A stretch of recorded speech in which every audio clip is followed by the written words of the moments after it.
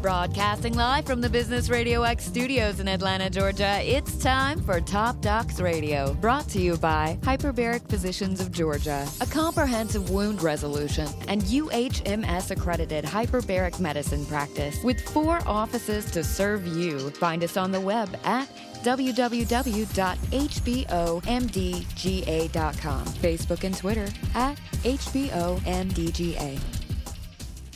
Hey, what's up, everyone? It's CW. Thank you for checking out the Top Docs Radio Show. On this week's episode, I sat down with tax expert and registered investment advisor Alan Connor of My Professional CFO. I met Alan several weeks ago and I decided I had to have him join me on the show to talk about how he helps physicians working as 1099 contractors to be able to maximize the amount of hard-earned revenue that drops to the bottom line using innovative and legal strategies endorsed by the IRS. If you're like me and dislike tax season, you're going to want to check out what Alan has to say. Here's Alan talking about what made him realize his help was needed by physician contractors. Check it out. I have a close family member who is a physician, an emergency room physician, and what I didn't realize after he was finishing his intern and residency was that as an ER physician, he was actually not going to be working for the hospital. He was going to be working for a practice group and be 1099. That was a little bit of a shock to me. Never really had any exposure to that. From what I've learned over the several years that I've been doing this is that most doctors that do not work for teaching hospitals are actually 1099. They work for practice groups that will actually be licensed to the hospital. Interesting. So anesthesiologists typically work for practice groups, ER doctors, radiologists. It's a group of doctors who will negotiate a contract with the hospital to provide specific services such as staffing in the ER. And then each of the doctors works for that group for the most part as 1099 independent contractors. The IRS works on a pay-as-you-go. So anybody that works for an employer that gets a paycheck on a regular basis with payroll tax deductions sees that your payroll taxes are deducted every time you get paid. The IRS requires you to do it at least quarterly. So it's not one of these where you can just put the money in a bank account, pay them at the end of the year when you file your taxes. What happens if that's what you did? If you do that, you're going to pay a penalty. And that's if you pay the correct amount, you're still going to pay a penalty because they want the money as you go. They would rather give you a refund at the end of the year because you overpaid than they will charge you a penalty for doing that. How sizable is the penalty that we're talking about? It depends. It's anywhere from 5 to 10% of the amount that you under withheld. So the question is if you, let's just take a doctor who might make $300,000 a year. If your tax bill at the end of the year is $100,000 because being in that kind of a 33% tax bracket, you're looking at about a $10,000 penalty. Under withholding can be a significant amount of money if you're just sticking the money aside, putting it in a bank account, and waiting till the end of the year to pay it. They expect you to pay it quarterly. Not to mention there's other additional benefits that you can afford yourself if you simply set it up to where you do it on a monthly basis. And so we had a family member that was in this situation. Yes. He was starting private practice, working for an ER group, and I had told him, well, if you're going to be a 1099 physician, you need to incorporate, set yourself up with a simple accounting system, pay yourself a payroll, and then that way you can create a retirement account for yourself in the form of a SEP IRA, and your payroll taxes won't get out of hand. You'll do this on a monthly basis. As I was telling you before, I'm the younger brother. So as the younger brother telling the older brother, of course, my advice went disregarded until about 3 to 4 years later, I got the phone call of the IRS just sent me a bill for a really large amount of money. What do I do? And at that point, all I could tell him was work out a payment arrangement, but we're going to start fixing this problem so that you can deal with it going forward, right, and work from there. So he was working in Florida at the time, set him up with a corporation in the state of Florida. I had a payroll provider that I had used. Just a simple QuickBooks payroll. Set him up on a payroll system and introduced him to Charles Schwab and set him up with a SEP IRA account. And we had him up and running in probably 2 to 3 hours at most. Stick around for the full interview with Alan Connor and My Professional CFO coming up next. Good afternoon, everyone. It's C.W. Hall, your host here on the Top Docs Radio Show. Thanks for making us a part of your day today. We really appreciate having you here. And I'm joined in studio today by Alan Connor. He's the president of My Professional CFO, and I actually ran into him and his colleague here in our office building down in Atlantic Station here in Midtown Atlanta, and got to talking about what he did and thought, wow, this is somebody we got to have on our show to give some information. A lot of the people that listen to our show, some of them are patients, of course, or lay folks who are having an interest in healthcare, maybe because somebody they have in their family or that they care about is dealing with a particular health issue. But many of the folks who check out the show are physicians. So I was really pleased to introduce them to what you do, Alan, and talking about the various ways that you're able to help, particularly the small practice owner and the individual, or maybe they're just a couple of providers in an office that are trying to make their way. You've got some ways that your services are able to help them reduce risk, see more of the revenue they do earn drop to the bottom line through legal ways of protecting them from taxes and other strategies that can really help that private practice owner. Thanks for taking some time to come all the way down the hall and join me in the studio.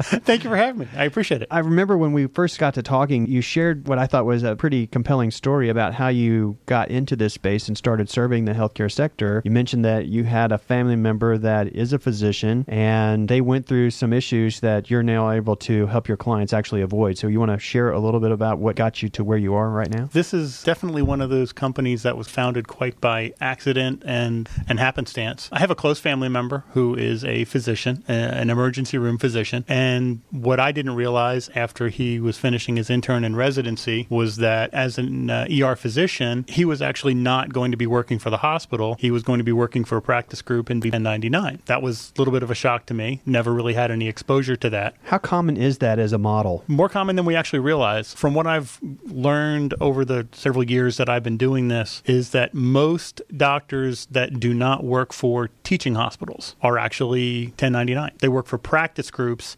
that will actually be licensed to the hospital. Interesting. So anesthesiologists typically work for practice groups, ER doctors, radiologists. So when we're in that kind of a model, you're saying that the typical way they go about it is through a 1099 relationship. They don't do the payroll taxes and all that kind of stuff. Most of the time, they do not. It's a group of doctors who will negotiate a contract with the hospital to provide specific services, such as staffing in the ER. And then each of the doctors works for that group, for the most part, as 1099 independent contractors. So then you've got to be on your toes with what you're paying to regards to your taxes on an ongoing basis, I guess, or at least putting what would normally be withheld for you. You got to be putting that over here so you can pay. Well, it's actually a little more complex than that. The IRS works on a pay-as-you-go.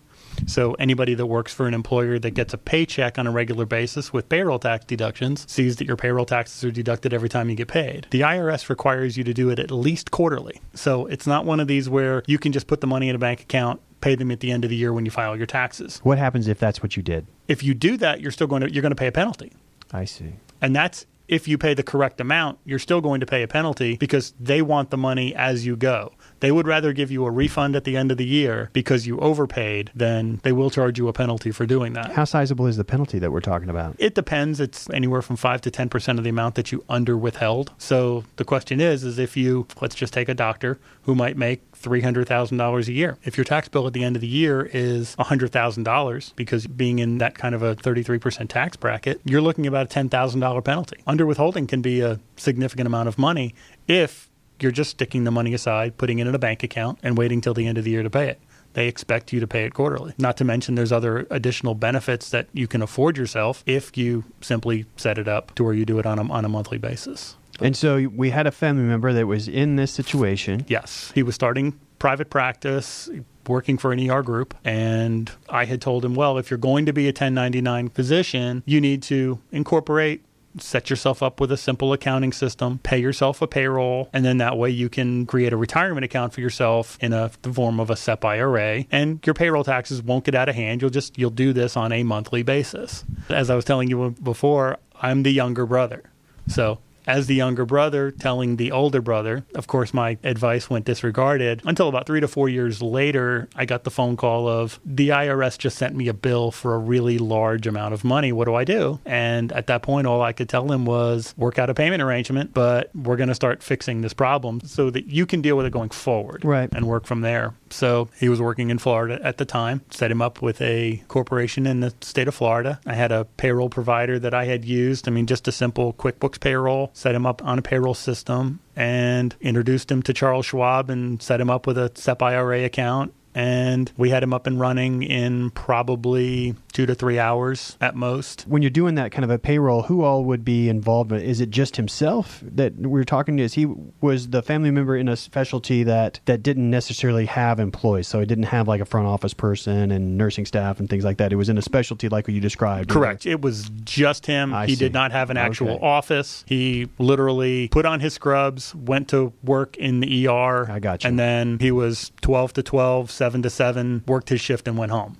I got you. And so that's really who these types of strategies that we'll be talking about really benefit the most. They don't necessarily have, I guess if I have a structure set up where I'm paying an MA and a nurse and things like that, I guess I'm already going to be dealing with payroll taxes and that kind of situation. If you have employees, you should already have a payroll tax or some sort of a payroll system in place. But it's the doctors who get paid one lump sum on a monthly basis. And essentially what he explained to me is he got paid in gross dollars and he wound up spending gross dollars. I got you. And so then there wasn't that amount of money available at the end, and then when they tacked on some penalties at the end as well. So talk about some of the strategies that one can use if they're one of those types of providers who typically is going to be doing some contracting work, whether that's all the work that they do, or maybe some physicians, particularly in the early phase of their careers, might go out and do some 1099 type relief work, for example, in their specialty to try to pay off the student loans and things like that. So what are strategies that they can use to avoid some of those challenges? Yeah, what you're talking about early in the career, a lot of doctors will do some moonlighting. Mm-hmm. I know locum tenens is becoming very popular right now. The first thing that I would advise any doctor to do is, and any contractor for that matter, is to make sure you're funding your retirement account to the maximum amount possible. That's the biggest reduction in your tax bill that you can possibly look at. So you're going to start out with your SEP IRA and funding that to the maximum that you can. If you're incorporated, you can fund up to 25% of your salary. If you're not incorporated and you just want to file a Schedule C, then it's 20%. So it's better to pay the few extra $100, incorporate yourself, and get the extra 5% of your contribution. You just name it whatever, Charles Hall LLC. More often than not, doctors, because they are professionals, and it does differ from state to state, some doctors think it's in, my brother being in Florida, he was a PA. He was a professional association. You'll see Dr. John Smith, MD, PA. That's the effective corporation for a professional. In New York State, it's a PC. It's a professional corporation. So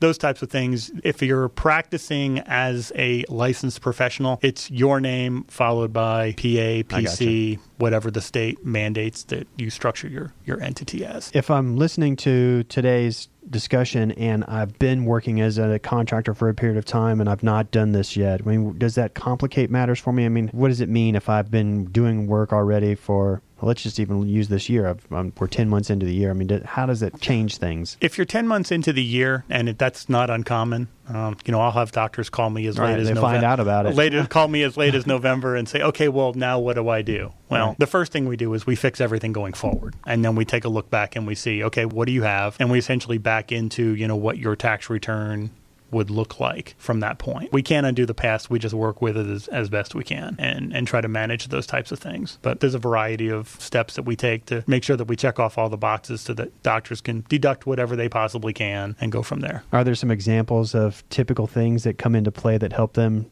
do that they can legally check off that are costs? Yeah, one thing that I find that doctors don't pay as close attention to, which is kind of surprising to me, is their continuing education. Doctors will travel somewhere to a continuing education, pay $500 for conference or whatnot that they're attending, and forget that the hotel is deductible, the travel is deductible, things like that. So just little things like that jump out. But then it's more so the things that they don't even think about that might be available to them to save some money. And that's really kind of the gee whiz moments of, I had no idea I could do that. One thing I talk to a lot of doctors about, and it obviously depends on specialty and the amount of income coming in. Started talking about, fund your SEP IRA. Well, if you're a doctor that's been practicing for a period of time, we all know that physicians have comfortable incomes. I don't know any doctor that feels they're paid what they're worth, but they work hard. They deserve to keep as much as they possibly can out of it. We talk to them about things like setting up a pension for themselves. That is something that's age-weighted. Most people think of pension by something that you got when you were a 30-year employee with IBM. Yeah.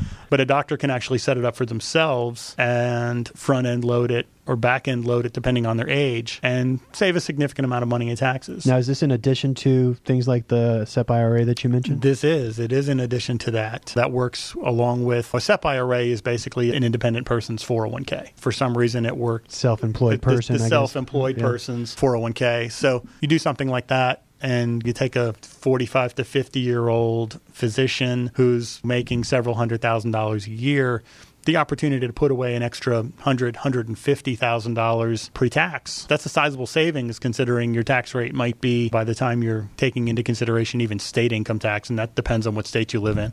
I have a doctor in New York who loathes tax time. We had that conversation the other day where he was about to take a distribution. He's made more money than he has in his career. And he's thinking, okay, I said, well, we need to take the money out of your business account. It's got to come at some point. He's already maxed out his SEP. So he took his $50,000 and unfortunately he's sitting on a couple $100,000. And that only means one thing, a six-figure tax bill, just with the money. That's not including the taxes that he's paid this year.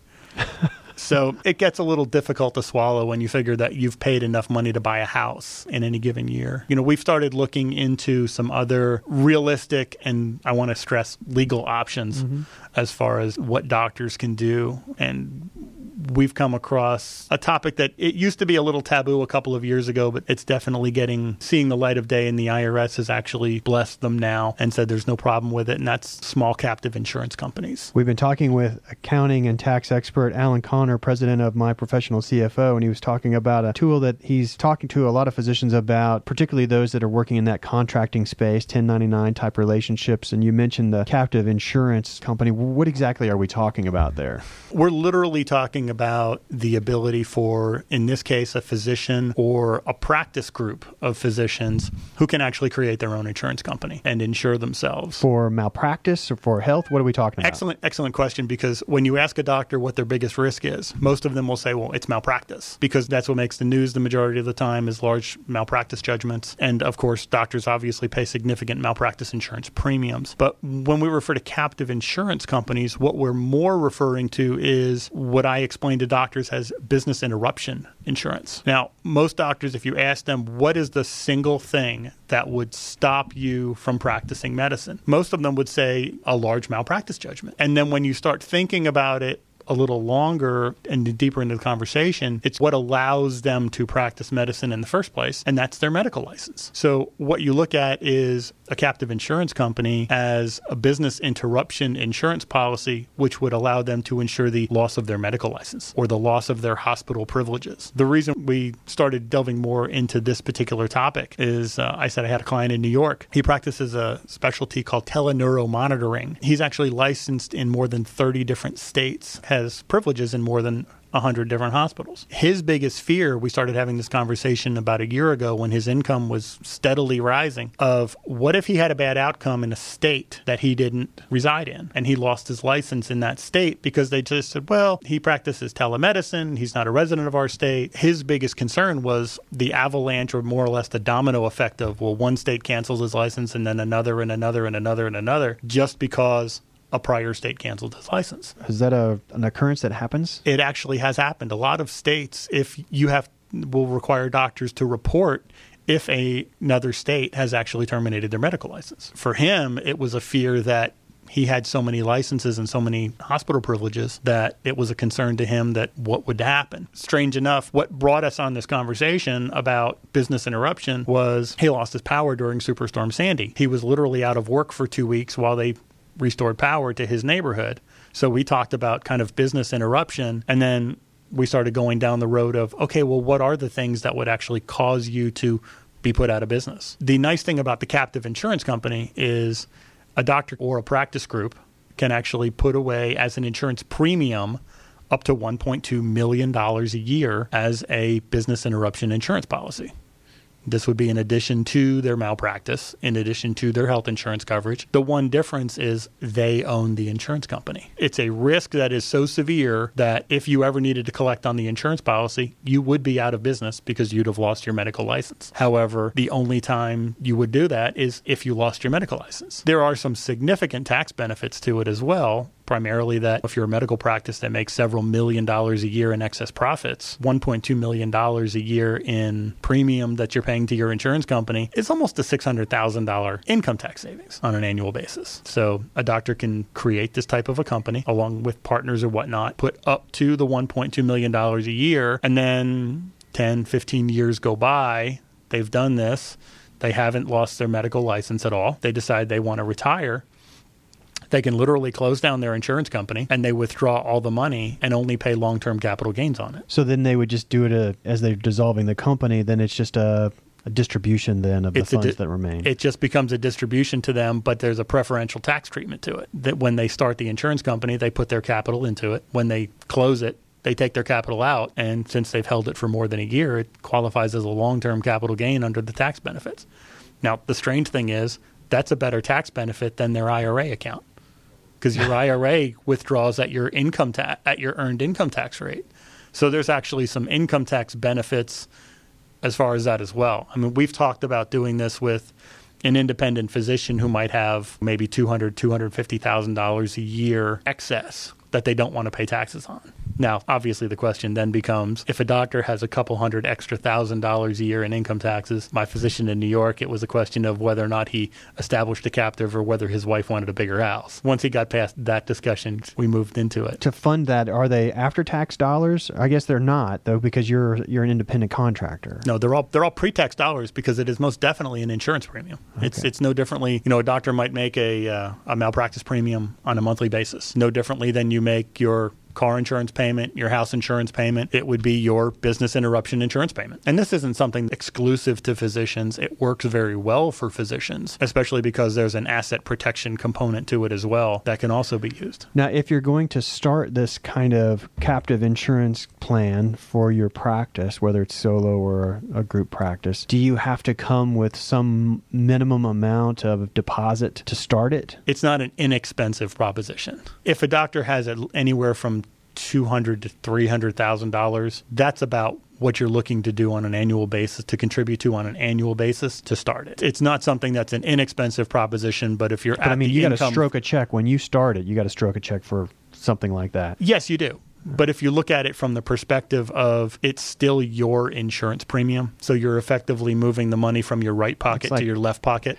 It's like a deferred payment plan. That's very close to what it resembles. For example, I talked about setting up a pension plan for yourself. A doctor can set up a pension plan for himself. Now, let's just use an example of a doctor with a medical practice. It might be multiple doctors, multiple nurses, multiple support staff, some billing people. If a doctor wants to set up a pension for himself in that type of a scenario, he's going to have to contribute on behalf of those employees as well, not just himself. So in order for him to contribute $200,000 a year to that plan for himself, he's probably going to have to contribute somewhere to $50,000 to $60,000 a year on behalf of his employees. That's a great thing. I mean, I'm definitely a believer in taking care of your employees, but I have spoken with doctors who say, I give 20% of my employees' payroll to their cash balance plan, which is another name for the pension plan, and I can't even get loyalty. I can't even get my employees to stay. They find out how much money I've put into their plan, and they've left after 2 years. So I'm paying for all this, and I'm not even getting loyalty from my employees. So what we talked to him about was, well, your pension plan is costing you $10,000 a year for the accounting work on it. You're having to contribute $40,000 a year for your employees. A captive insurance company would actually be cheaper. You can still give your employees a 10% 401k contribution and still take care of your employees. But if what you're trying to get with a 401k or any kind of retirement plan is loyalty and longevity in your employees and you're not getting it, the other option is self-fund your own captive insurance company, and that way you're keeping the funds. That's an interesting idea. I mean, how often are you seeing providers start to take advantage of that kind of option? I think there's a lot of people that are looking at it right now. It's one of those things where it takes a lot to get your head around, okay, I'm going to start an insurance company and what's the process in doing it. I'm getting more and more doctors that I'm talking to that are saying, yeah, let's start talking about this and let's see how it's going to work, and let's look at what my cash flows were this year and what I could possibly put away for next year. So it's typically about a year lead time for a doctor to say, okay, this is something that I really want to do for next year, and start looking at what their income is to see what they can fund. Because there's two sides to it. One, you want to fund it as much as you possibly can, but you don't want to have this significant asset that you then have to dissolve and start over, or it might be difficult to access the funds. Do you have other tools or recommendations for the small to maybe mid-sized practice provider that could be a benefit for them to think about? The first thing I tell every doctor, is, especially part of a practice, is to definitely start looking first at the pension plan options. But also, you can get some doctors together who can form an insurance company together. It's not just one doctor, one company. If you have a practice group of, say, 5 doctors, each doctor could theoretically put in $50,000 apiece, and you've definitely reached the threshold to where it makes sense. You're already in the same business. You already share the same business risks. So all you're doing is going one step forward. What's the additional benefit of having other people kicking into one self-funded company? The benefit of that is it's going to lower the threshold for any one doctor to participate. For example, if your threshold to make it financially viable is $250,000, I think it's much more likely that a doctor would say, yeah, I'll go ahead and I'll do this for $50,000 for this year if my 4 other partners will contribute along with it. I think that's a lot easier to digest financially than wrapping your head around, okay, I'm going to come up with $250,000. These are the doctors that you're already in practice with. You're already partners with them.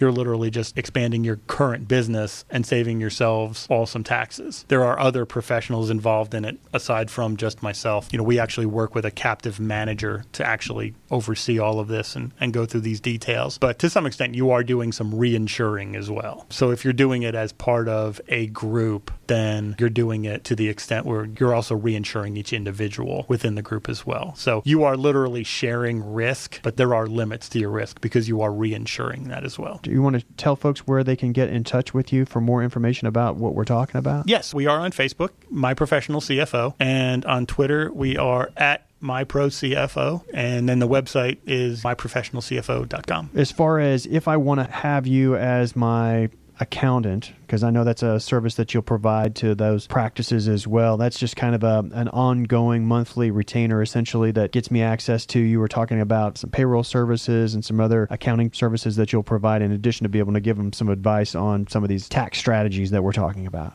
Yes. For the independent contractor physicians, we do the small business payroll, accounting, payroll taxes. We do that as a monthly retained service. Most communications take place by email, but I'm available to clients pretty much business hours every day. Do you have any final thoughts for the provider that might be listening before we let you get back over to the office? If you actually have any questions about it or you're thinking about it, want a little more details, just feel free to give us a call. Shoot us an email. And if you're listening to the podcast for today's show and you've not done so already, if you go up to the upper left-hand corner of the Top Docs Radio Show page, you'll find the Apple logo. That'll take you over to the iTunes store, to the Top Docs Radio Show podcast. Subscribe to us so you can get the weekly episode downloaded straight to your device. You can check it out on your way to work, walking the dog, whatever the case may be for you. Turn around and share this information, if you would, with your social media network. You might just put some information in the hands of somebody that you care about, and you didn't even realize it just by sharing this information. Alan Connor of My Professional CFO, I appreciate you taking some time to come by and share some strategies, because we love to be able to provide some information that help our colleagues out there maybe reduce a little bit of risk, maybe drop a little bit more money to the bottom line. Every time someone in Congress or in the media talks about reducing cost in healthcare, it's always just paying the doctors less is always what it seems to be that ends up meaning. So if we can help them operate their practice a little bit more efficiently, maybe save some revenue that they've worked hard for through either tax strategy or other things that you can recommend for them, we certainly like to do that. So really appreciate you stopping by. For all the folks who made us a part of their day-to-day, we want to say thanks so much. Make an appointment to see us same time, same place next week. We'll see you then.